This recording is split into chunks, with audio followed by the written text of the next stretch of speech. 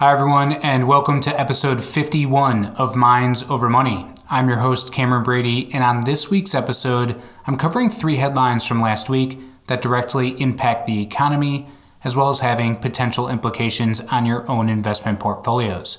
And those headlines are, with inflation not letting up, shoppers cut back on staples, you need two-factor authentication, but some types are safer than others, and 401k savings plans get a boost in bipartisan retirement bill.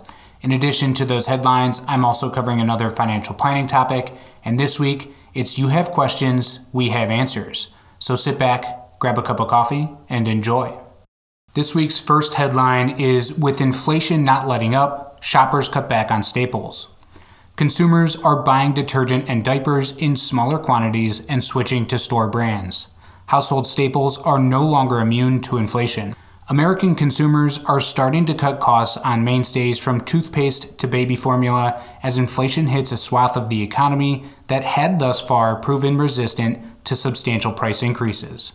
Procter & Gamble, Clorox, and Kraft, among other consumer products giants, have made a bet that consumers will pay up for household products even as inflation takes hold. Over the past year, the companies have seen profits and market share grow as they have raised prices on products from detergent and diapers to snacks and soda. Now, consumers hit by soaring costs for everything from gasoline to childcare are drawing a line.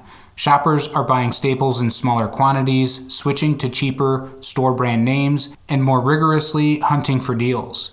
The shift is especially pronounced among lower income consumers who splurged on household products amid the height of the pandemic. Private label brands, after 2 years in which they lost market share to brand names, have begun to lure back buyers. In the 3-week period ended March 20th, edible private label brands increased share slightly and non-edible store brands held steady, according to data from research firm IRI. The most recently available data from the Bureau of Labor Statistics showed that the annual inflation rate had risen to 7.9%. A 4-decade high, with oil and commodity market disruptions from the Ukraine crisis expected to add more cost pressures. Grocery industry executives say consumers are becoming more sensitive to price. They are switching to store brands for some products and increasingly trading down to cheaper items such as ground beef instead of steak. Part of that shift is because private label options are more available now than during the height of the pandemic, when high demand and supply chain problems led manufacturers to shift products away from store brands in favor of pricier name brands. But consumer demand for cheaper items is also a factor. Another telling sign, sales volumes have begun to fall in a number of categories, meaning people are buying mainstays in smaller quantities. Before and during the height of the pandemic, sales volumes of staples increased even as prices rose. On February 22nd, volume sales of cereal were down 7.2% on a 2-year compound basis. Cleaning product volume sales fell 5.1% in that same period. Prices for those products rose 9.5% and 7.2% respectively for those categories. Cost-cutting on staples is most pronounced among lower-income Americans. In part, that is because income groups that typically buy lower-priced household goods switched to pricier brands amid the pandemic, as homebound consumers spent less on travel, dining out, and other perks. Now, budget-conscious consumers are returning to discount brands. P&G, for instance, has reported gains in both pricing and volume sales since the start of 2019, meaning consumers bought greater quantities of items at higher prices. The Cincinnati-based maker of Tide detergent and Pampers cut discounts and shifted to higher-end products in an effort to boost revenue. Consumers were willing to pay more, a trend that accelerated during the pandemic when high demand led to product shortages of mainstays from paper towels to soap. P&G executives say they are prepared for a downturn in consumer spending, but have told Wall Street they believe consumers will continue to covet items like Tide laundry detergent pods, Gillette razors, and Pampers diapers, which often are the priciest option on store shelves. As inflationary effects start taking their hold on consumers' buying habits, look for a reduced trend in purchasing quantity as well as quality. A shift away from the pandemic luxuries to more private label necessities. This week's second headline is, you need two-factor authentication, but some types are safer than others. Security keys offer the highest level of protection, while authentication apps are more widely supported. Avoid text message codes if you can.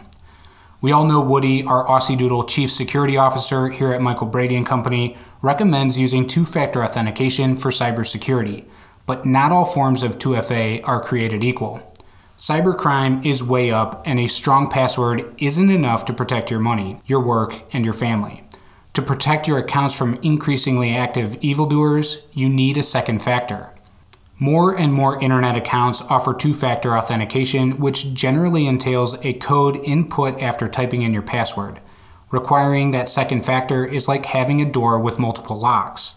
If a burglar gets hold of one key, there's still another deadbolt sealing the door. There are different types of two-factor authentication, and each comes with its own security convenience trade-offs. Here's a guide to different options and what you need to know to protect your digital life. Use unique passwords. Before activating two-factor authentication, take a look at your passwords. How often do you reuse them? Criminals commonly take usernames and passwords leaked from one breach and try the credentials at other sites. Use a password manager to generate and remember long, unique passwords for each of your accounts.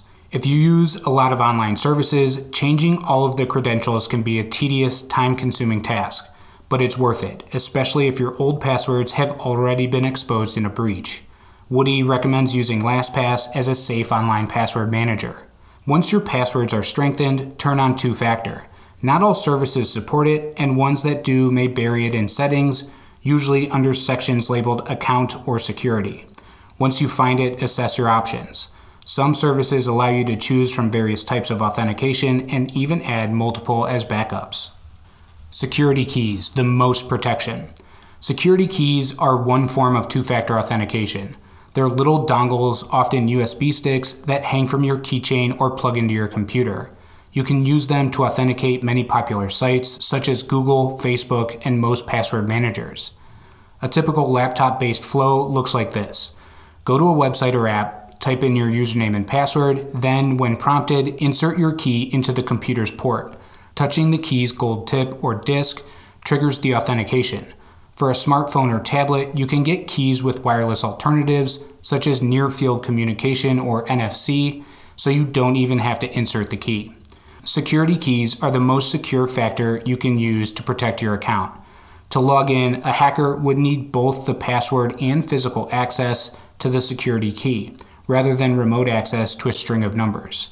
If you're at a higher risk, perhaps you're an executive, an administrator who manages sensitive data, a social media influencer, or high net worth individual, consider setting up a security key for accounts that support it. Authentication apps, free and convenient. While many sites support two-factor authentication, not all accept security keys, including PayPal and Amazon. For the rest of your accounts, use an authentication app which generates time-based login codes. They work even without an internet connection, and as I'll explain, they're safer than getting codes via text message. You can set up a single authentication app for multiple accounts and services. Add extra protection by requiring a fingerprint or Face ID to access the app, and turn off Allow Multi-Device to prevent attackers from enrolling unauthorized devices using a hacked mobile number. Just make sure you only input the code when your service requests it and that you don't accidentally give it to a malicious website. If you get an email or text message asking to log into a service you use, don't click on the link inside the message. Instead, go to the website or app you normally visit and log in directly. Some app-based authentication involves push alerts. In rare cases, hackers can employ an attack that triggers multiple notifications, hoping a user accidentally taps allow on one of them, so always read them before you tap. Text message codes, use with caution. One of the most familiar approaches to two-factor authentication is the code sent via text message. For most people, any extra authentication beats a username and password. Still, you need to know this method's vulnerability. SIM swapping is where criminals steal a victim's phone number by duping the carrier into porting the number to a new account. These kinds of attacks are on the rise, according to the FBI, but they are generally targeted attacks where hackers know who they are after and what they can steal. Prime targets include people with fat bank accounts or crypto wallets. It's best to avoid using SMS-based two-factor authentication if you can. For some services, however, it's the only option. To protect your phone number, log into your carrier account and review the security options. Some will even allow you to add a passcode, which is required if anyone attempts to port the number. Whatever you choose, make sure your accounts are protected by more than a bad, recycled password. With almost every aspect of our lives on the internet, it is more important than ever that our cyber hygiene is well protected. Always be suspicious of fishy emails and other scams, but in order to do everything you can to stay safe online, make sure you use a password keeper, use unique passwords and don't reuse them, and make sure you add two-factor authentication where you can. This week's third headline is 401k savings plans get a boost in bipartisan retirement bill. Workers could save more and delay withdrawals under measure passed by the House. Americans could stash more in their 401ks and sit on their nest eggs longer under a House bill that aims to boost individual retirement savings. The bill, passed last Tuesday by a vote of 415 to 5, raises contribution limits for older workers and lets companies offer employees a small cash bonus just for signing up for the retirement plan. The bipartisan measure, which some are referring to as Secure Act 2.0, would build on retirement policy changes enacted in 2019 that, among other things, raised the age people were required to start withdrawing money from retirement accounts to 72 from 70 and a half. If passed by the Senate and signed into law, the bill would raise the age again over the next decade to 75. Senators are likely to consider changes to the House bill, and they could then add it to a larger piece of legislation later this year. For aging people with healthy bodies and healthy bank accounts, the plan would provide significant advantages. So here's what the bill proposes to do. The legislation would gradually increase the age at which savers must start taking withdrawals from 401k type accounts and traditional individual retirement accounts to 73 next year, rising to 74 in 2030 and 75 in 2033. Currently, people who save in those accounts must begin withdrawing money and paying any taxes due on it at age 72. These required withdrawals can be a source of frustration for taxpayers who are still working or are trying to make their savings last in retirement. While the law, if enacted, would help people who can afford to leave their money untouched, it could expose them to higher tax bills in future years. When required distributions kick in, they would be withdrawing more money annually over a smaller period of time. The bill would allow older workers to make bigger contributions. People 50 and older can contribute an extra $6,500 a year to 401k-style retirement accounts for a total this year of $27,000. The legislation would raise that to $10,000 a year starting in 2024 for people ages 62, 63, and 64. The bill would require catch-up contributions to be made after taxes. Under the legislation, starting in 2024, the extra $1,000 people 50 and older can contribute annually to an IRA would rise to account for inflation. The bill would generate about $36 billion, according to congressional estimates, to help pay for itself in the next decade, in part by requiring workers ages 50 and older to make extra contributions to 401k-style plans starting in 2023 to do so through Roth accounts. These require people to contribute after-tax money, foregoing the tax deductions they would get with traditional 401ks. It would also allow employers to give employees the option of channeling matching contributions into a Roth account. Those changes aren't really tax increases that cover the cost of tax cuts. Instead, the Roth-style accounts just give the government money sooner during the congressional budgeting window at the expense of future revenue beyond the next decade. Other measures are intended to spur retirement savings among part-time workers, 401k participants with student loans, and savers with low to moderate incomes. A measure would make automatic enrollment in retirement savings, which advocates say has been shown to boost participation rates for minorities. Mandatory starting in 2024 for newly created 401k and 403b plans. It would exempt employers with 10 or fewer workers and those in business for less than 3 years. Employees automatically enrolled in retirement savings would be able to opt out. It would allow plan sponsors to offer small, immediate financial incentives, such as cash or gift cards, to participants for signing up.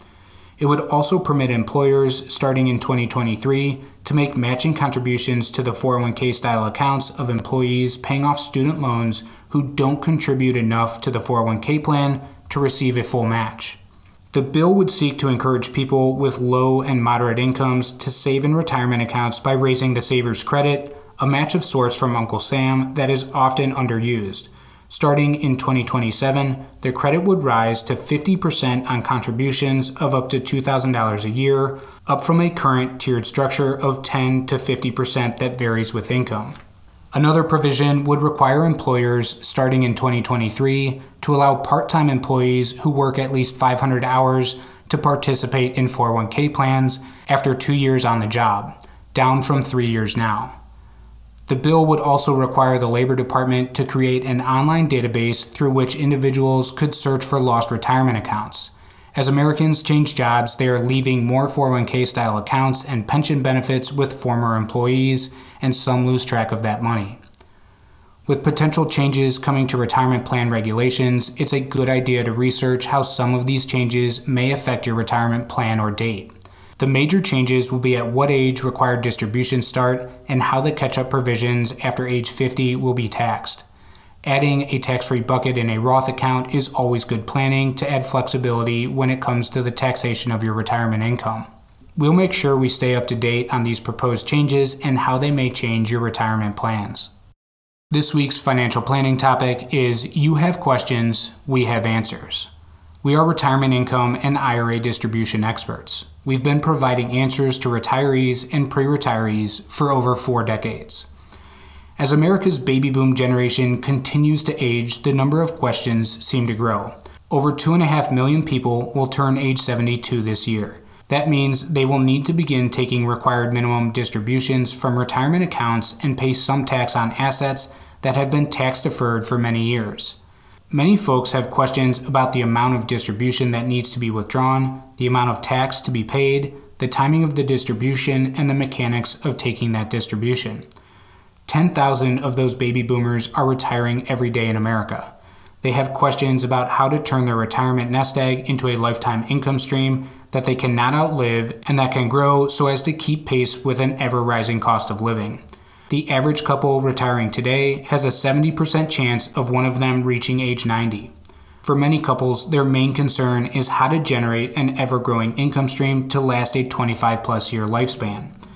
They have concerns about living too long, running out of money, rising healthcare costs, rising interest rates, and an unpredictable downswing in the equity markets. How should they proceed, and where can they get unbiased expert advice without high-pressure sales tactics?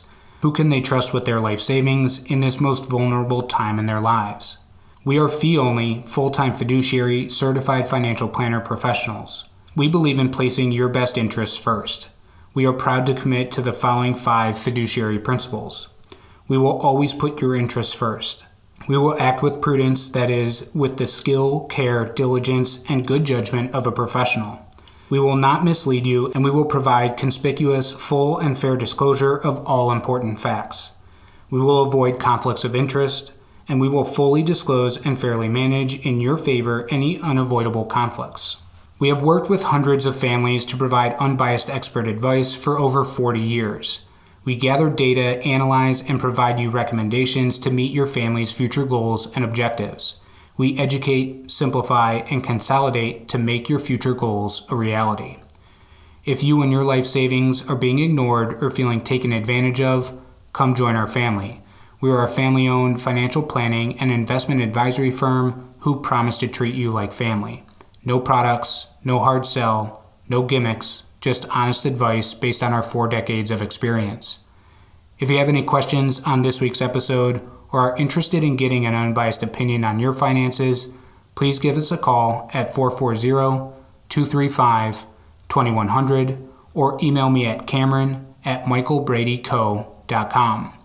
Thanks for listening. Hope you enjoyed.